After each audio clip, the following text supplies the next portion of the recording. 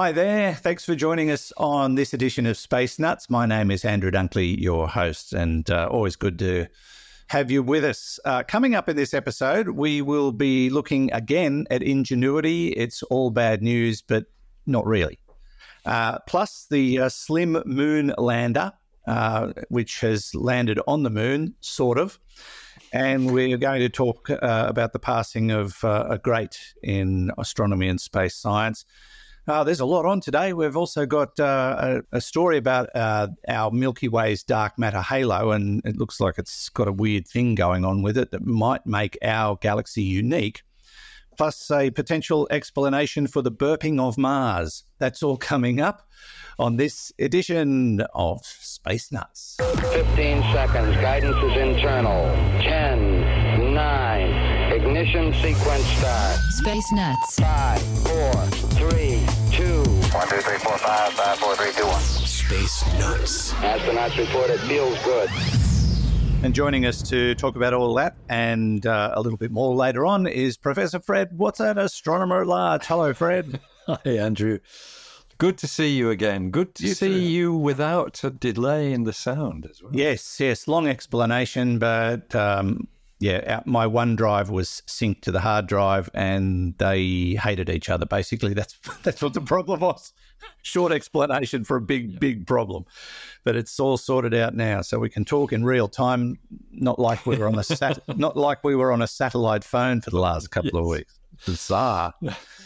And everything good at your end of the world? It is, thank you. Yes, all going well so far. I can't believe that the year has taken off at such a high rate of knots. It seems faster every year. So yes, January's gone. I read a study as to why the years go faster as you get older, and it's Did you? Yeah, and the answer is because we've experienced most of life, and we're not sort of being welcomed by new and exciting things anymore, like when we were children. So for some reason, that just turns it into a very fast-motioned day by day at in the second half of your life. So life becomes routine, is what you're saying? Yeah, that's what it is. Yeah. I get that. I quite like routine, actually. Me too. Unlike my other half, who doesn't. But which is why she's constantly conjuring up these tours that we do to take people around to places where we've never been. Well, if you want the year to seem like it's lasting longer, you've got to bring new things into your life, apparently. Yep. Otherwise it just becomes routine and every day's the same. And who would have thought Space Nuts would become routine? It doesn't feel routine. And certainly something that wasn't routine was the situation with the Ingenuity helicopter. Now, we've been talking about Ingenuity the last couple of weeks because it had an incident. They thought they'd lost it. They found it again, but now it is end of mission. Yes, because we know that it's suffered damage. And so the story is... that I'm just trying to bring up the right page, even though I kind of know what the story is. Here we are. We've got a lovely picture of Ingenuity on my screen, taken during its 54th flight. So flight 72, which was, I think we've spoken about before, was just meant to be an up and down hop to check that something that went wrong on the previous flight with its communications was okay. But it turned out that 70-second flight, something went wrong probably in the landing, and it broke one of the rotor blades, the two rotor blades that counter-rotate on top of Ingenuity. One of them is now broken off, and there's an easy-to-find photograph, actually, of the shadow of the rotor blade taken by one of Ingenuity's cameras. The shadow of the rotor blade on the Martian sand, and you can see the end of it looks as though it's not there. So that sort of essentially writes off the helicopter. It reached actually an altitude of 12 meters or 40 feet with a 4.5 second hover. So it was it was obviously in reasonable shape at that stage, but then when it landed, it looks as though something went wrong with the landing and it broke the rotor blade. And so it's now been deemed unusable after 72 flights compared with the expected 5. Remarkable. Astonishing, yeah. And it's covered 17 kilometers, a bit more than 10 miles in its couple of years of flying. Actually, it's 3 years. Its first one was, it's nearly 3 years. April 19th, 2021 was the first flight. And you can actually go online, Andrew, and you can get the full flight log of Ingenuity. So, that's again, not very hard to find. I think it's such an astonishing achievement that this has been able to happen. That's been 3 really exciting years of Mars exploration. And of course, the lessons learned from that, because this was originally just a technology demonstrator. It's the idea is to just demonstrate whether you can fly a helicopter on Mars and attach cameras to it, and all of that has been proven absolutely positive. The information that we've learned from Ingenuity will be fed into the Dragonfly mission, which is another helicopter which eventually will go to Titan, scheduled for launch not very far down the track, 2028, 4 years' time. We'll be sending a mission to Titan with a helicopter on board to look at the thick atmosphere of Titan and have a look at the methane lakes and seas that there are there. It's amazing. Extraordinary what this will lead to. So, all credit to Ingenuity. RIP, what a wonderful mission. Had to come to an end sometime, but I think it's done pretty well. Yeah, it's been fantastic. Now, closer to home, JAXA has sent a mission to the moon. It's the SLIM mission, which stands for, and I looked it up and now I can't remember, but... Smart Lander Investigating Moon. Yes. Now, they had a bit of a problem as well, and they have successfully landed on the moon's surface, but she's upside down. That's right. And what's more, we've got pictures of it being upside down. How did that happen? So the landing was 20th of January. Everything went really well, but obviously during the last few seconds, something went wrong with one of the engines. Basically they've got downward firing engines that are slowing down the trajectory of the spacecraft as it gets near the moon, and basically you want the velocity to be 0 when it touches the moon's surface. Something went wrong with one of the engines, and that seems to have tilted it over, but it made a soft landing because they could communicate with it. And what they couldn't do, and I think we talked about this, the first hint that something was wrong was nothing coming through the solar panels. And the suggestion then was that something had happened that skewed the direction that the solar panels were pointing in, and they couldn't see the sun, which means, yes, bad news.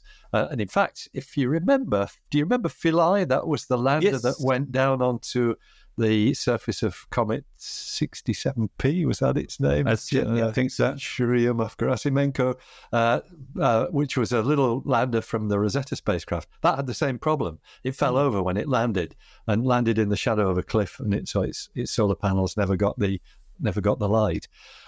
So the story continues with SLIM because I think they shut their systems down with something like an hour of juice left.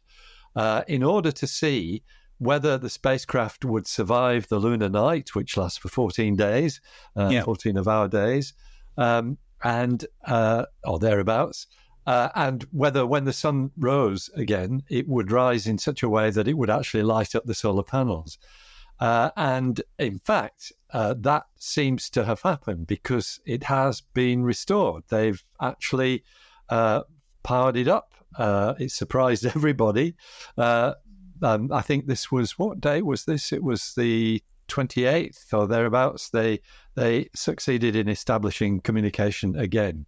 And we saw basically images. Now, the way we know that it's tilted on its side or basically upside down is that SLIM also carried a couple of little rovers, one of which was the size of a tennis ball. Oh, wow. And sort of bounces along the surface with camera. And I think it's that one rather than the other one. I think the other one does something slightly different, but they're very, very small devices. They were obviously deployed after the landing successfully. And sure enough, one of them has sent back a picture of this spacecraft at a jaunty angle, not the right way up, on the surface of the moon. Quite extraordinary. You can actually see the booster pointing up to the sky. Yeah, that's right. Yes, you can. Yeah. That's amazing. I saw that too. See the jet nozzle. Yes. Yeah. Rocket nozzle. Will they be able to do what they want to do now that that's happened? Are they still going to be able to perform all the tasks? Some of it. I think it will be. I think it will. What they're doing is essentially doing. Powering up the various scientific experiments and seeing what they can do. I think they've done very well with an instrument that's called the multiband spectroscopic camera, the MBC multiband camera, which essentially is a device that lets you take an image but do an analysis of the exact distribution of colours in that image. In other words, the wavelengths that are being returned, which is actually a diagnostic for different kinds of minerals and rocks and things of that sort. So, yeah, they've got stuff working. I think it's not going to be the full mission, obviously, because it's not sitting where it should have been. But the big triumph, which I haven't mentioned, is that they landed this within, I think, 55 meters of their target landing site, and that was the other real function of this experiment, to try and do a high precision landing. So didn't they call it the Moon Sniper? I think the Moon Sniper was a nickname for this spacecraft, indicating that the targeting on the Moon's surface was going to be much better than anything that's ever been done before. They were expecting better than 100 meters, and they actually got they got to half that, 55 meters from where they expected the touchdown point. That is, again, extraordinary. It's a really, really significant piece of space engineering. We're very, very excited about it.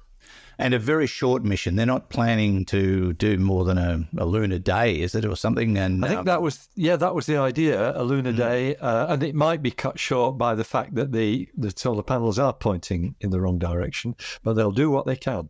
Yeah, and it might wake it up again the next lunar day, but they're not. They're not banking on it, and it doesn't matter. But it's guarantees. Yeah, well, you've got to give them credit for the resilience of their equipment. It's had a tough landing and it still works, which is extraordinary. One more thing in this segment, and this is a bit of a sad story. Physicist, Nobel laureate, and a man who's done some amazing things in astronomy and space science, Arno Penzias, has passed away. Indeed, that's right. He was 90 years old due to complications from Alzheimer's disease, we're told. Horrible, horrible disease.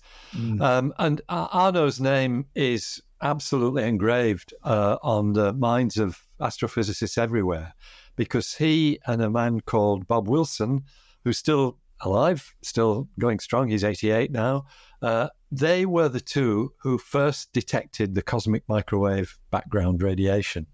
That's right. And they did it by accident. They were testing a receiver, a radio astronomy receiver at the Bell Labs back in, I think it was 1964. It was at Holmdel in New Jersey.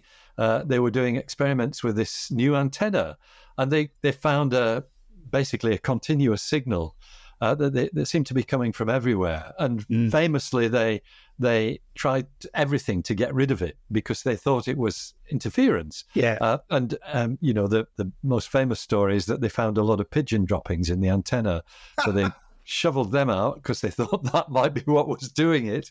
But it didn't go away. And it turned out to be the radiation of the Big Bang, which had been predicted before that, but was not detected until that 1964 experiment. So they won the Nobel Prize for Physics in 1978. Such an extraordinary discovery. And it's actually what really put the final nail in the coffin of the steady state theory of the universe, which was in the 1960s. this Big Bang theory and the steady state theory sat side by side, and we didn't know which one was right. But the discovery by Penzias and Wilson really sealed the fate of the steady state universe and said, no, it's not that. All right. So he was 90, as we say in Australia. That's a good knock. It's a good knock, yeah. Yeah. It's a cricket reference for those who are saying, what on earth are they talking about? Yeah. That's a good knock. It's a good innings would be the way to... A good innings is another more formal sense. That's right. Yeah. All I can say is thank God we don't live for the length of an innings in baseball. Okay. Your story about the pigeon poo in the antenna reminded me that when I worked for the ABC, we went off air once and we had to get a technician to go up to the satellite dish to find out what was going on. He found chicken bones in the I can't remember the name of the thing. The feed probably. Yeah. We'd had people up on the roof looking at the air conditioner, and they'd stopped for lunch, and they decided to take the cap off the shove it full of chicken bones, and that it knocked us off the air. Cost us a fortune to fix. But and then another time it was a spider. The spider got in there and made a web, knocked us off the air. You just never know, do you? Mm. All right. Extraordinary. It is. It's very funny. It's one of my favourite stories.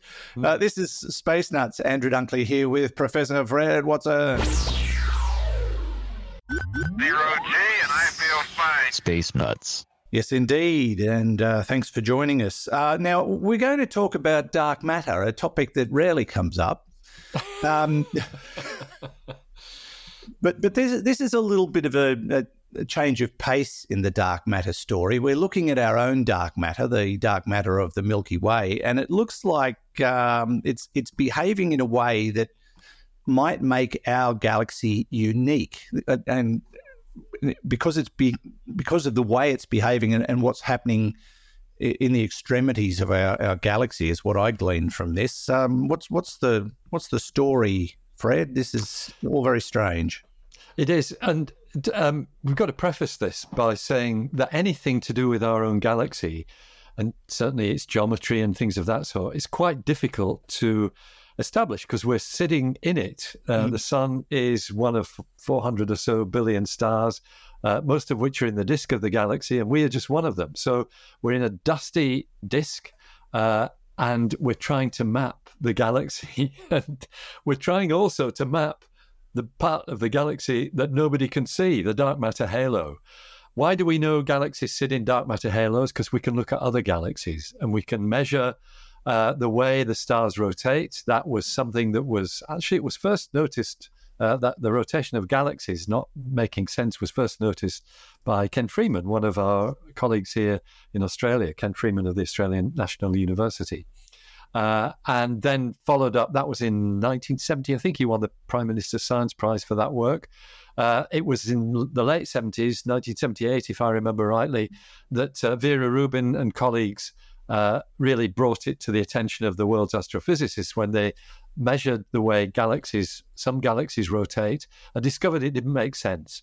And so what you do, you look at a galaxy, you can measure its rotation either by using a spectrograph and looking at the starlight, because the Doppler effect, if the galaxies edge on or nearly edge on, the Doppler effect will show you the rotation. And you can actually do it, as I think Vera did, by looking at clouds of gas with radio telescopes.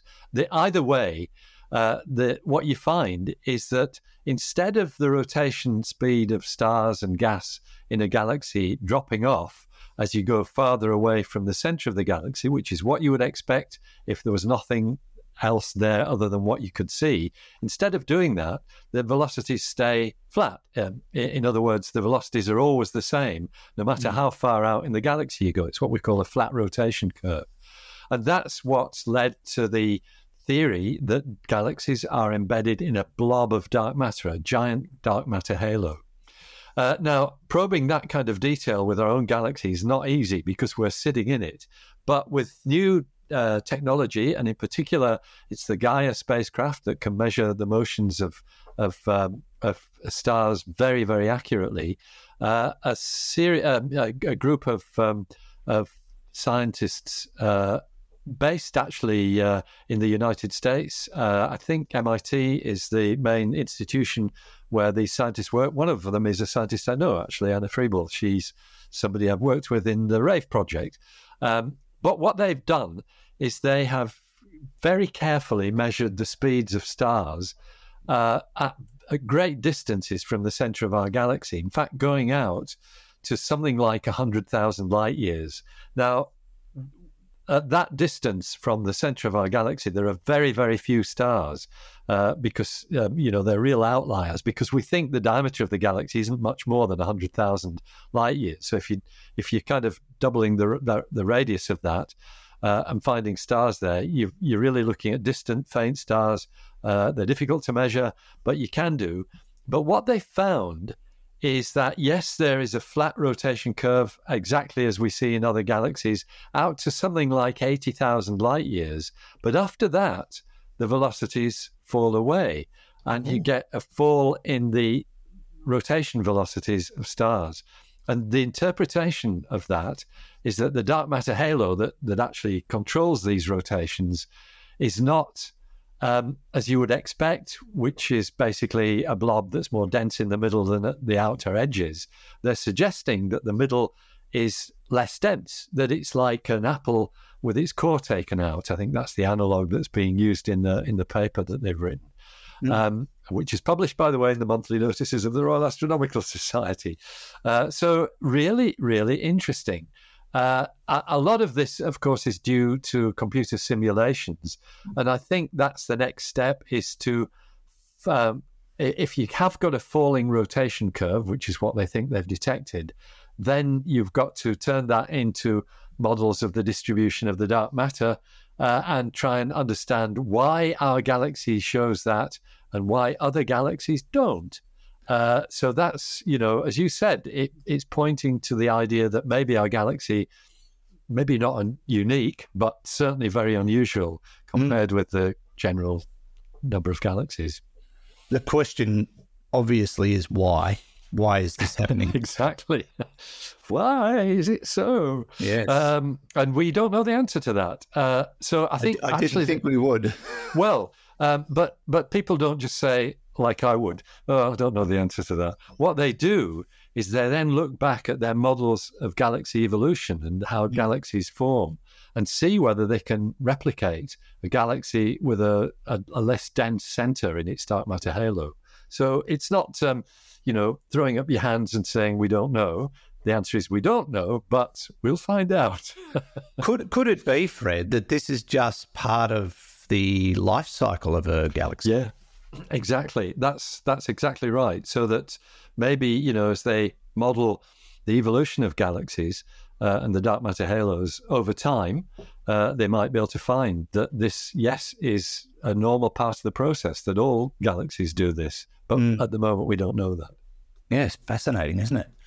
If you want to chase that up, space.com's got a great article on it, or you can go to the Royal College thing. The Royal Astronomical Society, yeah, that's the one, yeah, and read the whole report. But be prepared to read 15,000 pages of authors. Yep. Yeah. All right. Let's move on to another story involving Mars, and we've spoken about this a couple of times before, but it's defied explanation, and that is that they've been detecting methane on Mars, and it's given rise to suggestions that it might still have seismic activity, it might still have some kind of, volcanic action going on, all of which have been sort of looked at with a giant question mark. Now something new has popped up to suggest these burps might be caused by something else, Fred. Yes, that's right. Well, it doesn't actually, it doesn't give us much insight into the origin of the methane, because, as you say, still methane, a mystery. Yes, that's right. Methane could be formed by volcanic residual tectonic activity of some sort, or, more intriguingly, methanogenic microbes. If there are methane burping microbes alive on Mars under the surface, that is another possibility, and that's why it's so exciting. Because on Earth, most of the methane in the atmosphere is produced by life. A lot of it comes from cows, in fact. Now, the thing about methane is it doesn't last long. If you generate CH4, the methane molecule, put it into sunlight or daylight, and it separates into carbon and hydrogen. It doesn't last. It doesn't stick around long. So if you find it in an atmosphere, you know that there is some source that is replenishing it. And that's why why it's so intriguing. We've known about methane on Mars since 1999. Some of the detections then made from the surface of our own planet, because you can detect it in the atmosphere of Mars. But several missions that have had methane sensing apparatus, both on the surface of Mars and in orbit around Mars, have basically given us ambivalent results. You find, for example, that I think Curiosity periodically detected a burst of methane in the part of Mars where it's sitting on the surface, which was completely unnoticed and undetected by orbiting spacecraft. Only in a very few occasions have these various different spacecraft actually both been able to detect a single methane event. So why does it pop out like this? Where does it come from? And what's now happened is a group of scientists, actually I think led from the Los Alamos National Laboratory in the United States. What they've done is they've suggested that maybe the methane is being sucked out from underground by changes in Mars's atmospheric pressure. Now, Mars's atmospheric pressure is less than 1% of the Earth, so it's not much, but it does exist and it does change. Well, basically, giving rise to weather on Mars.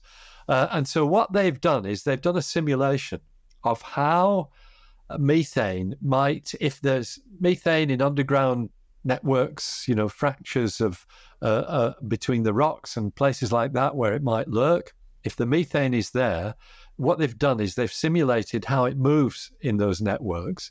And it turns out that seasonal changes in Mars's atmosphere might be what actually bring the methane to the surface where it's detected.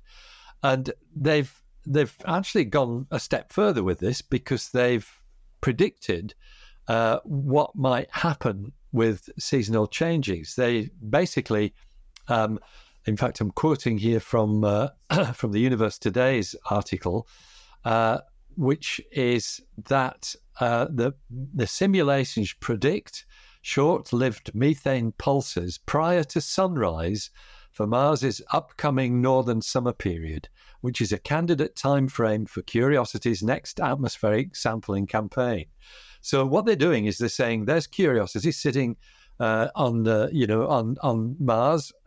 It's got methane sensing equipment on it. We think that as the northern summer on Mars evolves, we're going to start seeing short-lived pulses of methane. Discuss. So that's basically what's happening. They're suggesting that the Curiosity scientists should keep an eye out for this. And I think that would be great if we started seeing pulses of methane when these things are predicted. Then it would give us some confidence that those simulations are on the right line. So it would add a significant amount of evidence to their theory that this is a Mars atmospheric pressure issue. It doesn't answer the question as to why methane exists. No, and that's right. What's producing it? So, that mystery remains. That's right. That mystery remains. But it's what it's saying is we could at least suggest where the methane is lurking. If it is in fractures in the rocks and it's being pulled out by atmospheric pressure changes, and you can predict that, that will be a step forward. Even though it's exactly as you say, we don't know whether it's methanogenic microbes sitting there and emitting methane, or whether it's residual volcanic activity. Space cows, that's what it is. Space cows. Yeah. Blame the space cows. It's always the same cows. Story. Yeah. There's actually a poker machine for you Americans, a slot machine that does have space cows. I saw it one day. Very weird. It's very strange. But we'll wait with interest. There might be more to report on this particular story. Yes, I think so. Is Space Nuts. Andrew Dunkley here with Professor Fred Watson. Okay, we checked all 4 systems and keying was a go. Space Nuts. Now we reach our least favourite part of the show. No, this is good. This is fun, and we do encourage questions. And we've got questions from a few individuals today. The first one being Ray. Take it away, Ray. This is Ray Krug calling from Palo Alto, California again. I was thinking about meteor showers today. They do the Geminids, and I just heard your podcast about the new one that may or may not have passed on the 12th. I hope you guys will follow up with that. But we speak of burning these bits of like probably sand-sized particles burning up in the atmosphere. But it occurred to me that maybe these things are not oxidizing, but they're vaporizing. These are, say, a small piece of silicon or iron or something popping in the atmosphere. Before it has a chance to actually burn, as it were, to oxidize, it's going to just vaporize.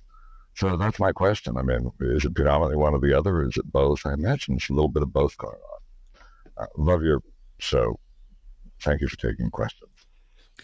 Thank you, Ray. So when we get into a meteor shower, is it oxidization or vaporization or both? Oh, well, I think Ray's right. It's both. So the vaporization. So you basically, it's this particle hits the atmosphere, high velocity, feels the friction of the atmosphere, and vaporizes. And then I think oxidizes, in other words, burns. So that process may explain why sometimes with bright meteors, you see color changes. Often you see green, which is caused by the excitement of oxygen atoms in the upper atmosphere.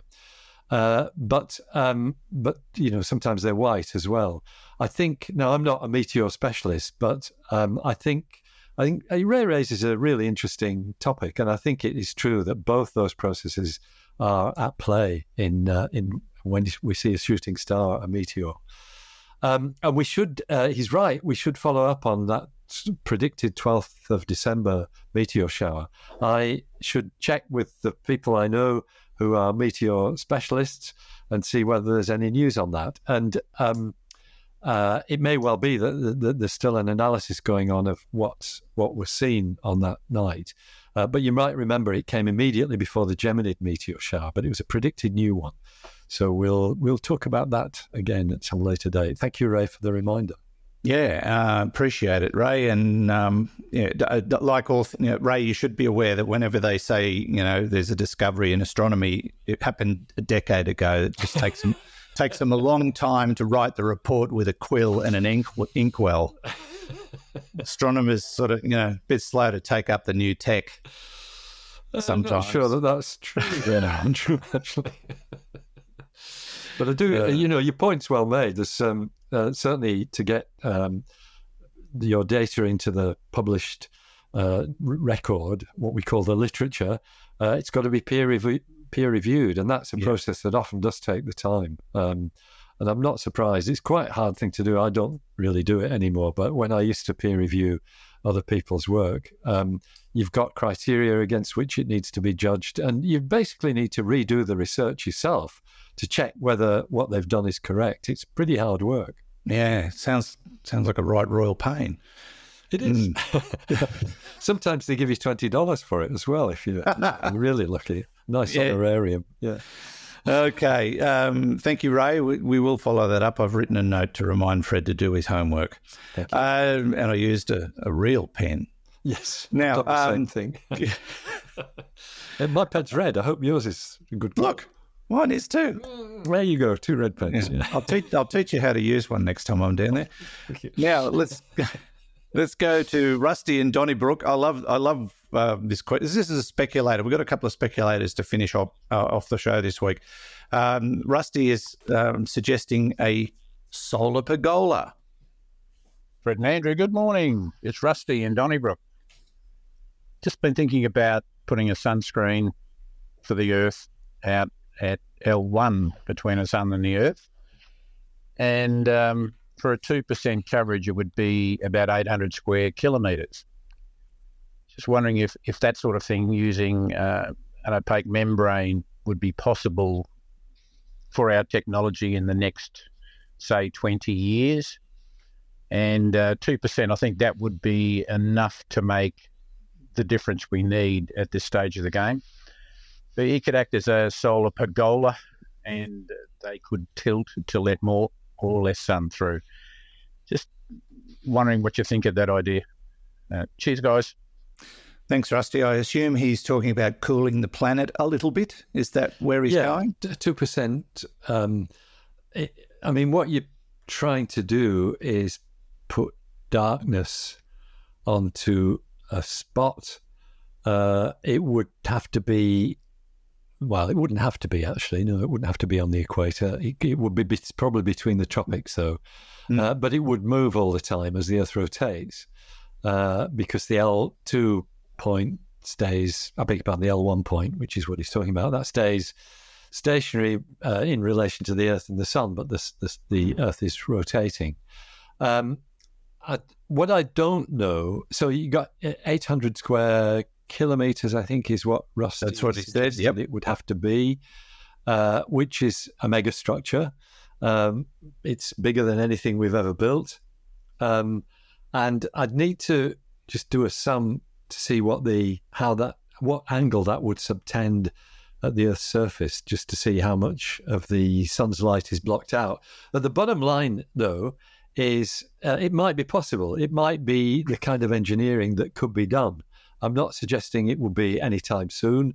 I think it's beyond us for at least a century, that scale of engineering. Right. The question is whether you actually want to do it. Quite a few solutions have been proposed for the issue of climate change that involve this kind of engineering. I think it's called geoengineering. Basically, you're trying to change the properties of the Earth by building something or sticking something into the atmosphere. You know, there's been, I think it's sulfur dioxide that you can inject into the atmosphere that increases the opacity of the atmosphere. The trouble with all those issues, all those suggestions, is that they're potentially dangerous because, we in Australia know all about cane toads, which were introduced with the best will in the world. Oh, yeah. And now, a hideous problem. So I would always counsel against too many over-ambitious projects. But I do like the sound of that one. I think Rusty's thinking is good. Putting it in the right place there. You've got a 2% reduction in the solar radiation. That's absolutely significant if you can sustain that over a long period. You might need rockets to keep the thing in its right orientation because gravitational forces would tend to disturb its orientation. And it probably would not be sitting stationary at L1. It would probably be in orbit around L1, which might mean its shadow moves all over the place. But that's not the issue here. We're just talking about the reduction of the solar radiance in one spot. And I'm not sure to what extent that affects the overall temperature of the planet, whether it's a simple 2% drop or whether there are other factors at play, which there might be. I'm not a climate scientist, although I'm an admirer of climate science. It could be the case. If it's anything like solar panels, it'll lose a lot in the translation. So who knows? Just a side thought to that theory of Rusty's. If we built this megastructure, would that reclassify our civilization? Oh, yeah, to the, what's that called? Scale, I forgot what it's called as a scale of classification. Yeah, but we're at like 0.7 now. And To be, the best, we've got to be at one. And that requires megastructures. It does. Yeah, maybe it's the first step. It would be certainly not that really, that scale is very much one that's predicated on there being other civilizations. Of course. If I can use the word. And we don't know the answer to that. No, we don't. Not yet. Thanks, Rusty. We might never know it. That's probably. That's probably you can't rule out aliens until you've not ruled them out by discovering one civilization. Yeah. Okay, thanks, Rusty. And finally, we are going to get another what if from Duncan. Hello, Duncan here from Weymouth in the UK. Question that come to mind, with research going on Mars and Venus, would it be possible to make it easier in the long run to bring the planets closer to Earth, maybe using some asteroids in the Holman transfer orbit, something like that? So maybe move Mars in a bit closer and Venus out a bit further. And also with that would hopefully cool Venus down a bit and warm Mars up a bit. Maybe even we could set up some sort of siphon to siphon some atmosphere directly from Venus onto Mars or something like that would help terraform them, both of them at the same time. I don't know. Just a thought that came to mind. What do you think? Oh, and by the way, I bought a Space Nuts t-shirt. It's very nice. I've been wearing it all about. Thanks for the good work. Keep it up. Thank you, Duncan. Bye. I want a photo of him with the t-shirt. Yeah, we should do. Yeah, it's great stuff, Duncan. Yeah. And look, he's thinking way outside the box. But I have an idea on how we might move Mars. Get someone up there with a box of matches and just fire up that methane. There's a problem with that. No atmosphere. No oxygen. Yeah. You could take a blowtorch then. With that oxygen canister. Duncan's question is, look, it's great. It's great stuff. I love the way people think about this sort of thing. And if Rusty's speculation was mega engineering, what Duncan's suggesting is hyper mega engineering or something even bigger. Because moving planets is actually very hard indeed, because they're big. They're big and they're set in their ways because they're so old. So I think, it's very set in their ways. That's right. 4.6 billion years tends to make you a bit interested in routine, doesn't it? Really? Yeah. I'm not moving. Yes, I'm not going to move. So for terraforming, and as you know, I'm not a big fan of terraforming because I think it's slightly, off the wall idea. But if you were going to do that, I think there would be easier ways than trying to move the planets. And in particular, the high temperature of Venus and the low temperature of Mars. Yes, it makes sense because Venus is nearer the sun than we are. Mars is further away from the sun than we are. But there's all kinds of atmospheric physics going on there as well. And moving Venus to an orbit that was nearer to the Earth would not necessarily make it any more habitable because you've still got this runaway greenhouse effect. It's a carbon dioxide atmosphere, very, very thick atmosphere. You'd really need to fix that. And I don't think just moving its orbit would be enough to do that. Unless you built a really big screen. Solar pergola. Yeah, well, that's right. That might be the trick. So, good thinking, Duncan. Duncan's thinking is always good. And by the way, Duncan, we've got some text questions from you, which we will look at down the track. Thank you for them. Thank you for this what-if suggestion. And I think this one is perhaps at the more unlikely end of the spectrum of what you could do. I think planetary orbits are, you might put it that they are literally set in stone because they're rocky planets that we're talking about. Yes, nice thinking though. Somebody will pick that up for a sci-fi novel somewhere along the line, though. I imagine. Probably, All right. probably you. I was still working on thoughts. I'm still trying to get my audio book down for Parallax. It's just I haven't had much time, and it's a hard one to do because there's so many characters in it, and I'm running out of voice ideas. But anyway, we'll keep working on that. Good. I'm about halfway. So that's better than starting. Only 200 chapters to go. Thank you, Duncan. Thank you, Rusty. Thank you, Ray. And a reminder, if you would like to send us some questions, you're always welcome to do so via our website, spacenutspodcast.com or spacenuts.io. Click on the AMA link or the little purple button on the right-hand side of the homepage. And if you've got a device with a microphone, easy peasy. And just don't forget to tell us who you are and where you're from. We always like to know what you're up to.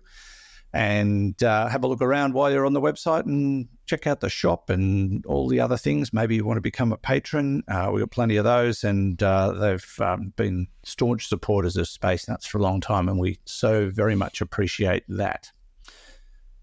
Fred, we're done and dusted for another week. Oh, by the way, next week's episode, all question episode 390. Nearly forgot to mention that.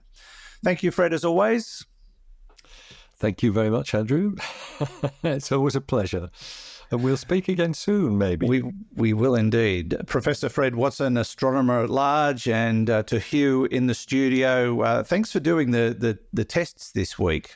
We were testing my technology to make sure it worked, and we got it all right. And what's wrong with me? I said something nice about Hugh. It happens occasionally. And from me, Andrew Dunkley, thanks for your company. Hope you can join us on the next episode of Space Nuts. Bye-bye. Space Nuts. You've been listening to the Space Nuts podcast. Mission complete, Houston. Available at Apple Podcasts, Spotify, iHeartRadio, or your favorite podcast player. You can also stream on demand at Bytes.com. This has been another quality podcast production from Bytes.com.